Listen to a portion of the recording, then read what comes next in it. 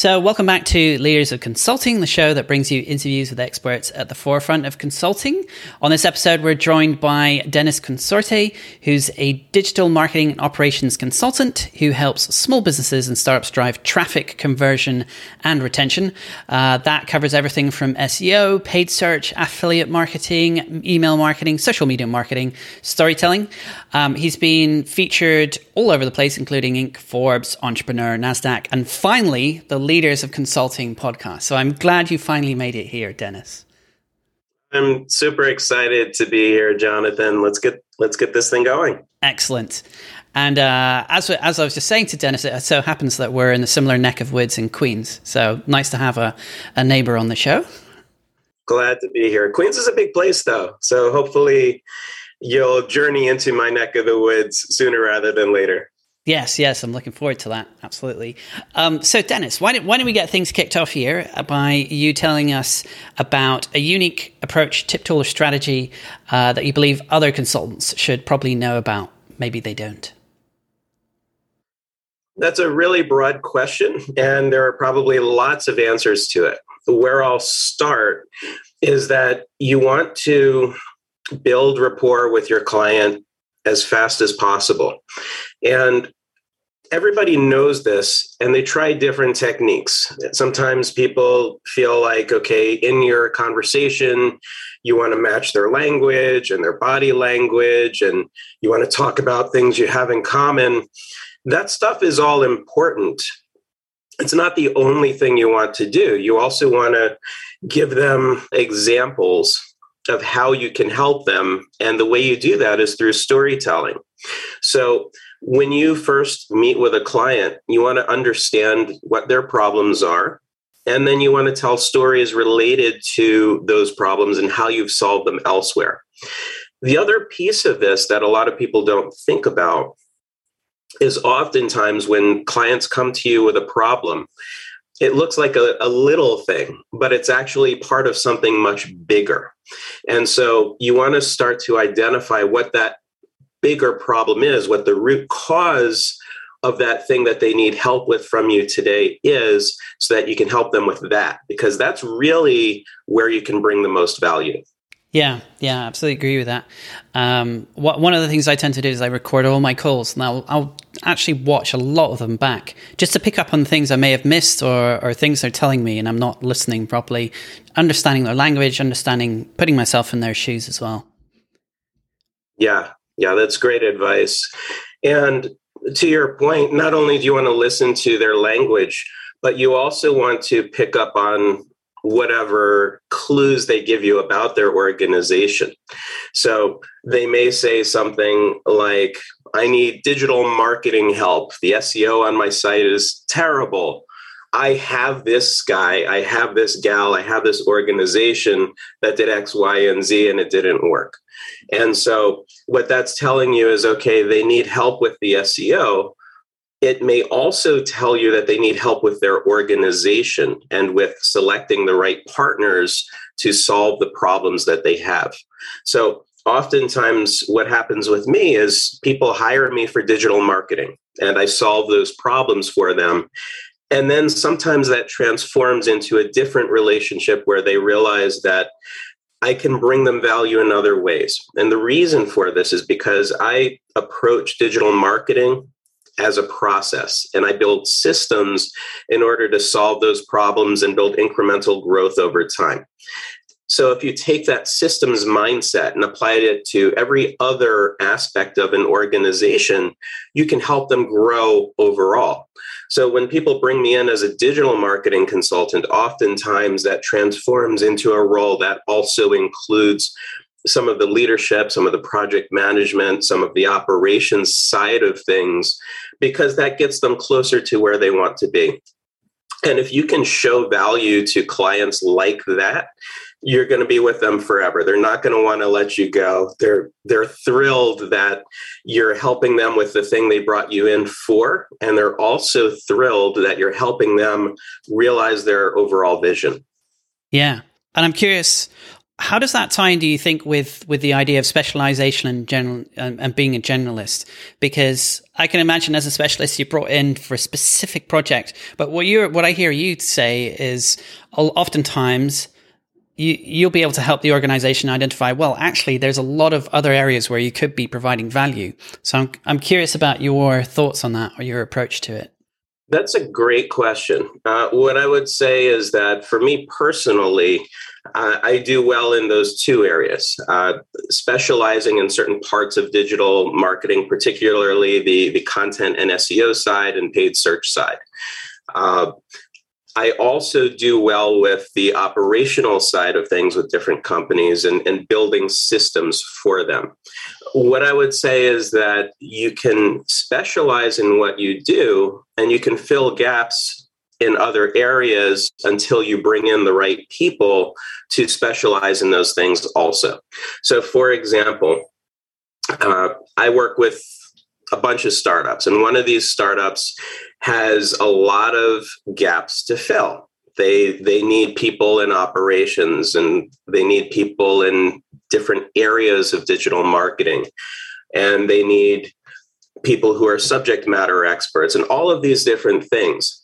And so one of the things that I do with them is first I figure out, okay, how do I put a Band-Aid on each of these other areas so that we can move forward, so that the organization survives and grows, so that the thing that I specialize in is still there so that I can keep working.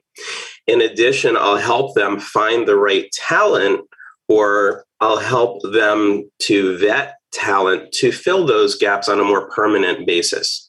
So let's say, for example, we need a project manager who's going to be leading meetings and building systems in some project management platform. In the beginning, I might get them started. I might say, okay, let's use Monday.com or whatever other platform there is. And I'll put some things in place so that we can start getting used to it. And I'll work on building buy-in into these new systems so that when we plug the right person in who specializes in building these project management systems, the entire team is already bought into it. What happens is people have different personality types. I am naturally an INTJ, which just means I'm naturally an introverted person, and I'm really good at process stuff, and I'm really bad at people. I'm fortunate enough to know that I'm really bad at people. And so I get training on this every week so that I can be better at it, and so that I can be mindful of this challenge that I have, and so that I can act as an extrovert or act as a leader of a team when I need to do it, because somebody has to step up and do that. The challenge often is that people like myself don't always focus on that side of things. They don't always focus on trying to be better in the areas where they need help.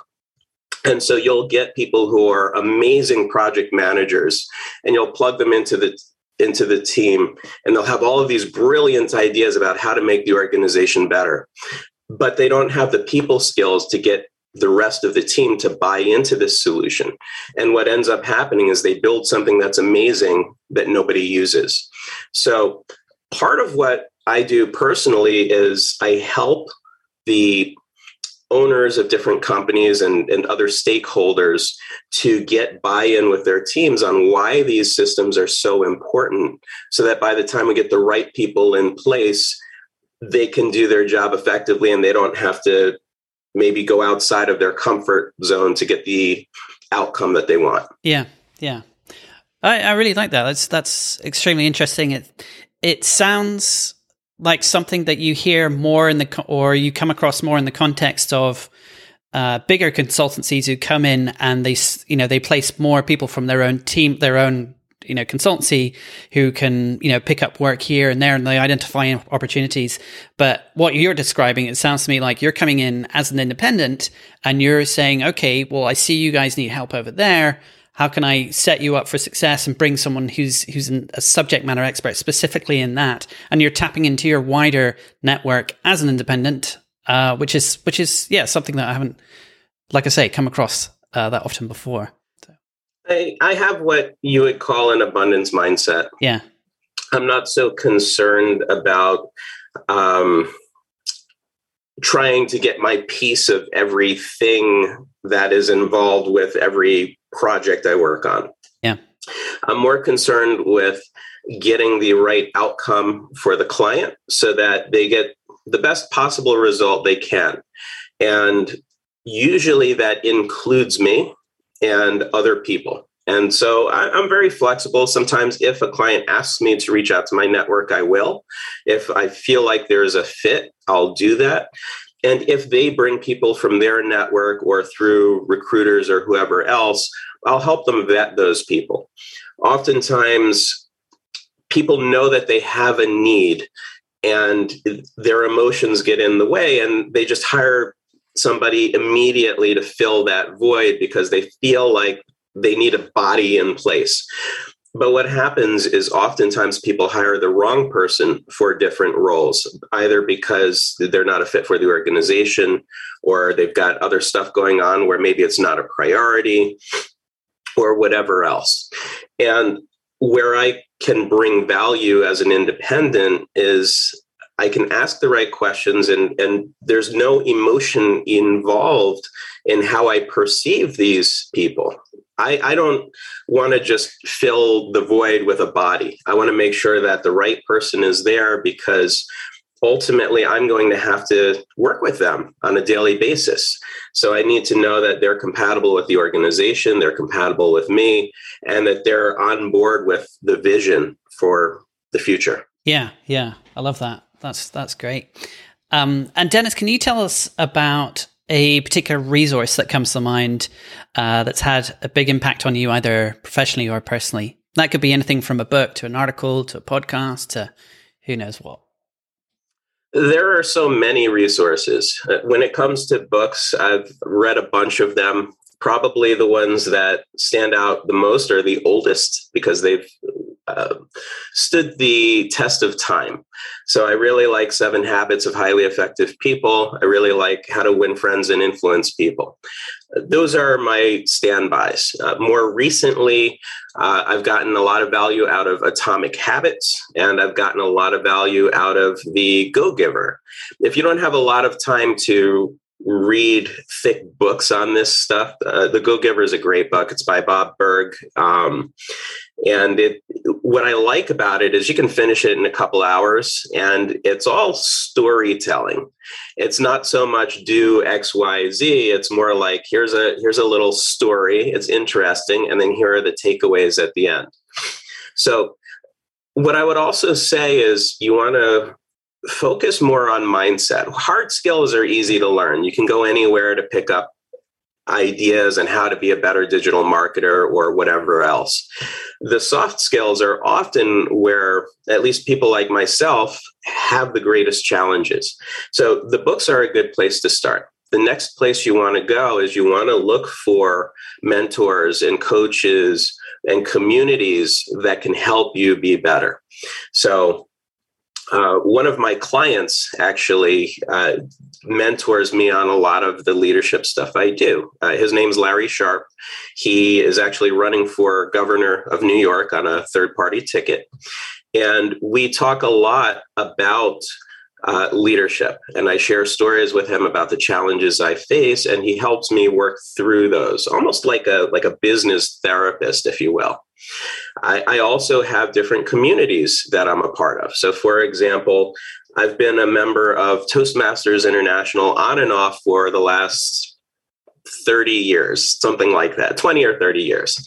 And I've been a member of my local chapter here in Queens. Maybe I'll invite you to attend one of our Zoom meetings for several years, and I've had leadership positions with them. And what I love about Toastmasters is it's a community of like-minded people. It's not about the money, right? It's like $100 a year or whatever it is. It's really about improving your communication skills, your interpersonal skills, and then paying it forward and helping other people with theirs. If you don't have a lot of money, that's a great place to start. Start with a couple of books, start with Toastmasters. that will move you way further ahead than trying to do things on your own. And if you have a little bit more money, then look into getting a coach. And if you can't afford a coach, then find an accountability partner. It's a little tougher, and sometimes it's not as consistent. But if you find someone else who's facing similar challenges to yourself, then set up a time once a week where each of you just meet for a Zoom call or a phone call or in person, and talk through the challenges you faced that week and some goals you're going to set for the following week. Yeah, those are some great suggestions there. One of the things I really like about Toastmasters is the fact that everyone who's part of that group just comes from completely different facets of life. But you all learn so much about each other through public speaking, whilst at the same time, building your confidence. It's all very sort of quite personal development focused as well, which I quite like. I do too. And there are challenges with it. So oftentimes people will have different styles to communication. And a big part of Toastmasters is the evaluation piece. So you'll give a speech, and then somebody will give an evaluation for a couple of minutes and give you some pointers on how to do better. That advice isn't always right for you. It might be right for them, but it might not be right for you. So it's good in the sense that you'll get a lot of ideas from different people. You just have to be mindful of then curating that advice into the things that work best for your personality, your presentation style, and your content. Yeah, very true. Yeah, they do have quite a unique way of delivering the feedback as well. Sort of in that sort of sandwich style where they say, something you did great, something that you could improve, and something, again, rolling back to, what makes your speech so great. I like the sandwich technique. You just have to be authentic about it. Yeah. If you say, you've got amazing hair and your speaking really sucks, but I like the way you manicure your fingernails. That's not very authentic, right? You're giving a positive, a negative, and a positive. But if you are genuine about your positive and negative feedback, then people appreciate it and they respond to it. Yeah, agreed. And if we just switch gears a little bit and talk a little bit more about, the work that you do and the clients that you serve, I'm curious, can you tell us more about the characteristics that your ideal clients, your typical clients share, and how you first sort of engage with them? What does that process look like? Where do you find them?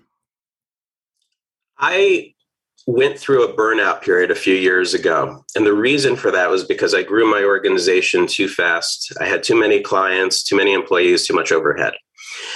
And I had to take a couple of years off and just get my head right and figure out why I wasn't feeling very well.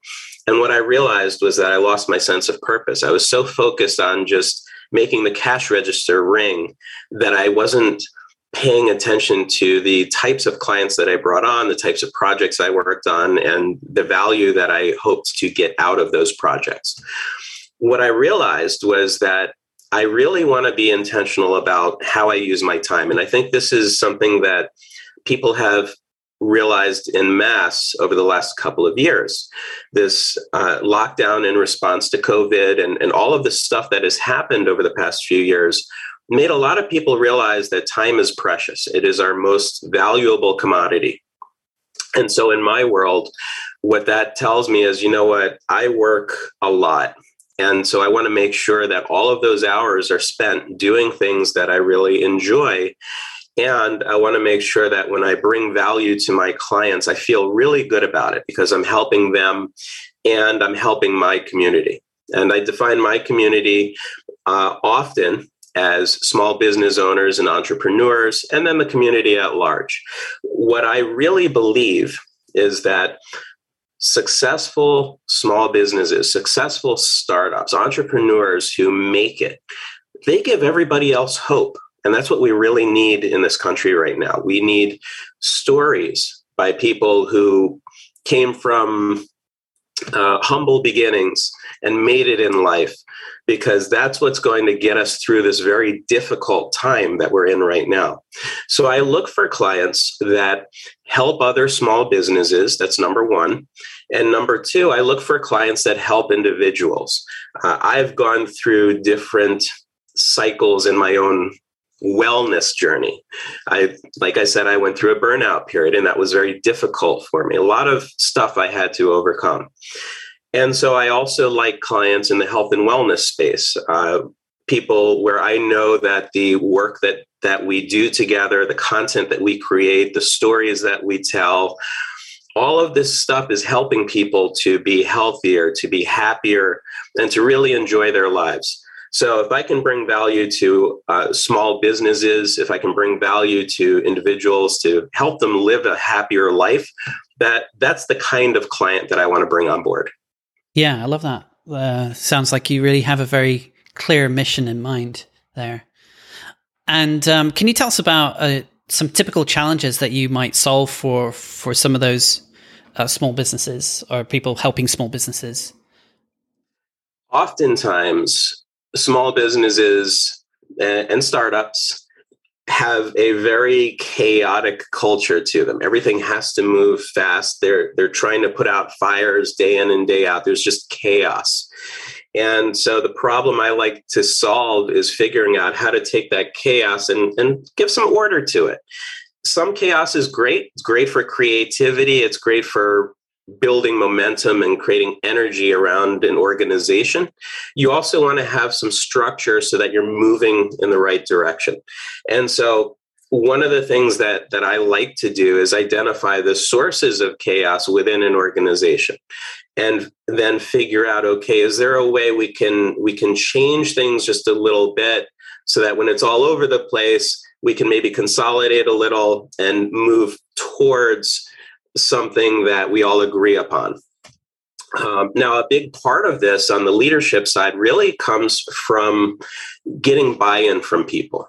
And by that, I mean, you don't want to be, in my opinion, an authoritative leader. You don't want to say, do this and do that or else, right? That's terrible. You might get the results you want, but you're going to end up with a really unhappy team. You're going to have just a really poor company culture. What you want to do is you want to actually empower people to do the things that they want that align with the company's goals so that you're moving in the same direction voluntarily.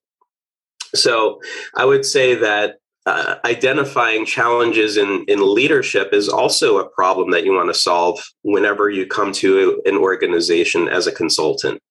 You want to look at what is their leadership style and are the right people making the right decisions. Oftentimes with a small business, you have somebody who maybe didn't come from a bigger organization and they never really had the coaching that they needed to be a great leader. And so oftentimes they are that authoritative leader, or they are leading with their emotions and saying, you know, this problem just happened. We need to figure out how to solve it immediately. I try to come into those situations and be a calming force, if you will, so that we can sit down and say, okay, look, here's the problem. Here's how we're currently trying to solve the problem. Here's what's not working, and here's how we fix that. And in addition, I try really hard to lead by example. I'm not perfect. I'm a human being. I make mistakes. I have emotions. These things happen. When I do make mistakes, one of the things I like to do in leading by example is I like to own up to those mistakes and say, this is what I did. I take full responsibility, and here's what needs to happen in order to fix it. And if you do that within an organization, then people are less scared to talk about the mistakes that they make. So that when you have a junior level person who maybe made a mistake that cost the company a bunch of money, they're not afraid. They're not saying, you know what, if I tell them I'm going to get fired because I made this terrible mistake. And then what happens is that mistake gets hidden and it becomes something much bigger than it was, and it doesn't actually get solved in a timely manner. Instead, you want people to not be afraid so that they talk about the mistakes that they made so that they can bring them to the group. And there's no judgment. It's really just, here's the problem, here's what happened, and here's how we can fix it. So I think those are some of the things you can look at with particularly smaller organizations. Yeah. I'm curious from a leadership perspective. Do you have any suggestions for someone in a situation where they have maybe someone who's on their team who they have the habit of just saying, oh, you did this wrong, you did that wrong, oh, this wasn't done properly, why isn't this still happening? Is there any way to kind of break that cycle, or are there any sort of techniques or ways of looking at things? One I came across was from the 1 Minute Manager, where they talk about, trying to break that cycle of always saying like, oh, you haven't done this. So actually identify the parts that someone's really doing quite well, and actually not just dwell on the parts that, oh, this needs to be fixed. But are there any other sort of ways that leaders can address that issue? It's a good question. I think that sometimes that's solvable and sometimes it isn't. The key to everything, I believe, is communication. So if you have somebody who is leading with air quotes by telling everyone everything they're doing wrong without any positive reinforcement, then you need to have a conversation with that person as a starting point. And try in your conversation to communicate in the way that you would want them to communicate with others. So if their style of communication is, hey, Jonathan, you did a terrible job on this podcast. What's wrong with you, right? I'm not going to approach the person and say, hey, Samantha, you are doing a terrible job of leading the team. What's wrong with you? Instead, I might say something like, hey, Samantha, I think you're amazing. You're super smart, and I know you can really grow in this position. And one of the things that I noticed was that sometimes when things happen, the way that it's communicated is a little bit challenging for people to take. I know that when I was talking to Jonathan, I said some things that I could have phrased better. And what happened was it put him on the defensive, and then he didn't want to work with me. So we've got all these people in our organization. They've got different personalities. And I know you can be an amazing leader, Samantha. I would just ask you to talk to people more and figure out if there are some wins that you can achieve together. Maybe talk to Jonathan and say, you know what, Jonathan is a super creative person. Let's focus on that right now. And then we'll worry about the operations side of what he is doing once you start building rapport with Jonathan and you get some wins together. Because now what you're doing, Samantha, is you're building a team. You're aligning your interests with Jonathan, and now he believes in you. And so it doesn't require as much force for you to offer suggestions to Jonathan, because he actually sees that some of the stuff that you're talking about works. And so he's going to be more cooperative with you naturally versus trying to force that upon him. I don't know if that answers your question, but that's how I would maybe start that conversation. Now, sometimes it doesn't work. Sometimes you'll have people where they're just in a really negative space. And when that happens, you can try to move them into a different scenario. One of my favorite old movies is Office Space. And you may remember the character in there, the guy who couldn't find a stapler. Nobody wanted to fire him, so they just kept moving him from location to location to location. And eventually he was in the back corner of the basement away from everybody else because no one wanted to say to him, you know what, this isn't the right fit. So you can do that to some degree. If you have somebody who's maybe not a people person, maybe you can move them into a role that's more compatible with their personality where they can thrive and they don't have to deal with all this stuff that creates anxiety for them and for you. If that doesn't work, then you have to have a conversation and you have to be kind about it. What I don't like are leaders, again, air quotes, leaders, who are unkind when they have to ask people to change the relationship. It's just not a good place. It's not good for them. It's not good for you. And in fact, it can harm your organization if you leave on bad terms with people, where then they start writing reviews and other things that can hurt the business. So if you find that you have someone in your organization who's just not compatible with the vision and you can't figure out how to move forward together, then you want to do your best to help them figure out what their next step in life should be. And that's a really hard conversation, and you really have to use a lot of empathy in it. And I think you also want to be a resource for people when that happens. You want to be able to say, Samantha, you are an amazing person and you're brilliant. It's just been a challenge trying to figure out how to take your brilliance and plug it into the systems that we have here today. And I don't know how we can do that at this point. Samantha, do you see a way that we can move in that direction? Or do you think maybe it's time to start thinking about something else? And then she's going to tell you where her head is at and why things are or are not working in the organization. And oftentimes in that conversation, it can be a mutual decision where you say, yeah, you know what, this isn't the best fit. Here's where I really want it, right, Samantha? Here's where Samantha really wants to be. And now, as an empathic leader, I'm going to try to help her get there so that not only will she be happier in a role that's more compatible with her personality, but people around her will be happier too, because she's in that role that really matches who she really is.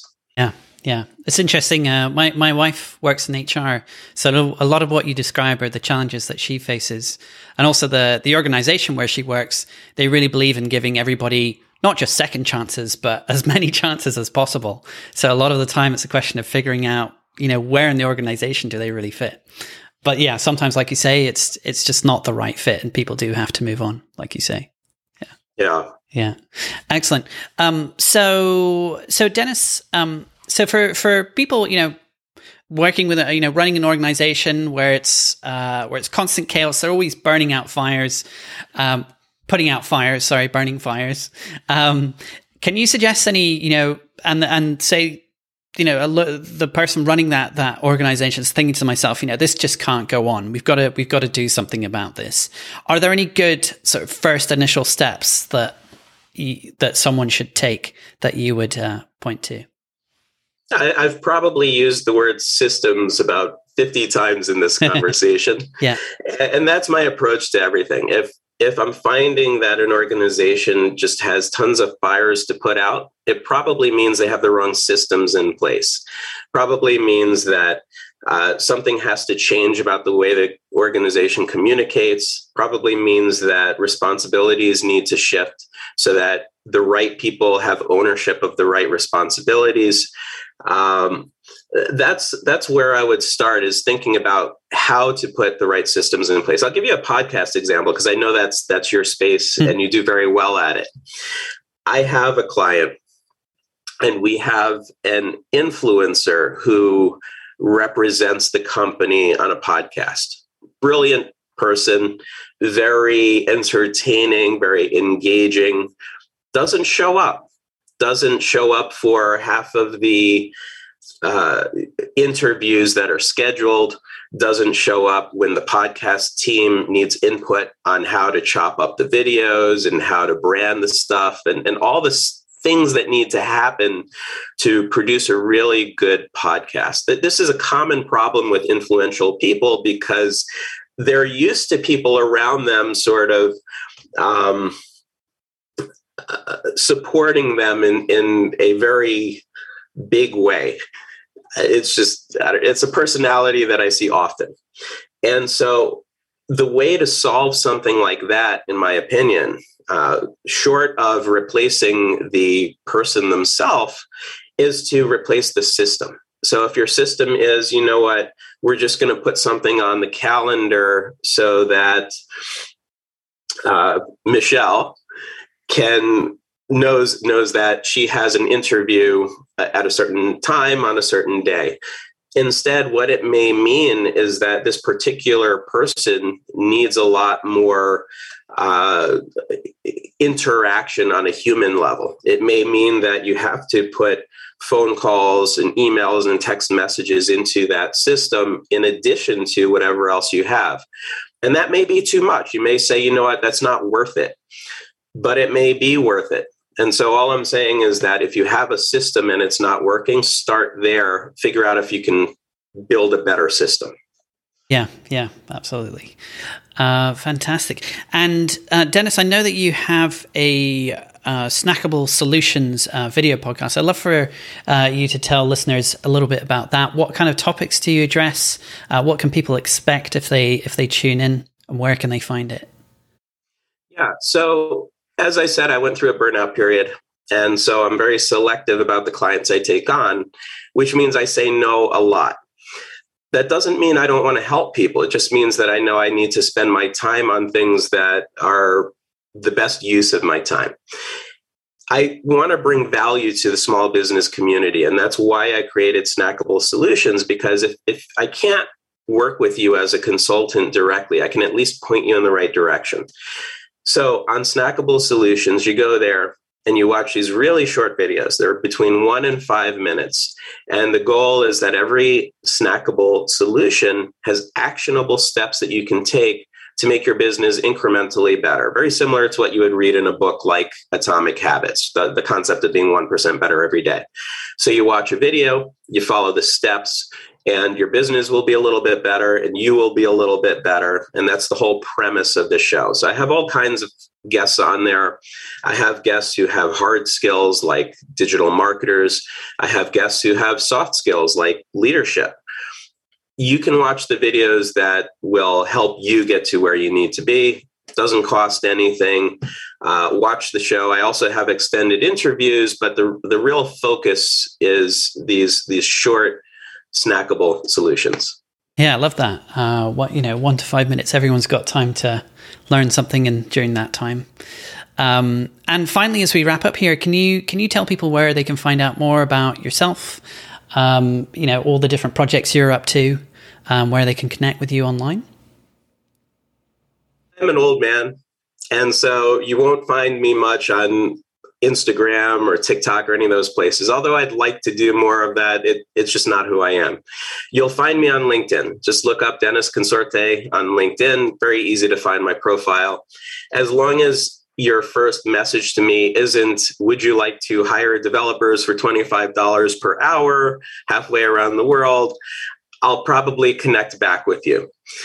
Connect with me on LinkedIn, engage my posts. I'll probably engage yours too if things show up in my feed. Let's start there. And again, Snackable Solutions, best place to look for that is going to be on YouTube. Find the channel, subscribe to it. And if you have ideas or if you're a small business owner where you think you can bring value to the community, then get in touch with me and let's do a show. Fantastic. Well, Dennis, I want to thank you so much for taking the time to speak with us today and sharing all your insights. This has been massively valuable. Awesome. I really appreciate it, Jonathan. Thanks so much for having me. Cheers.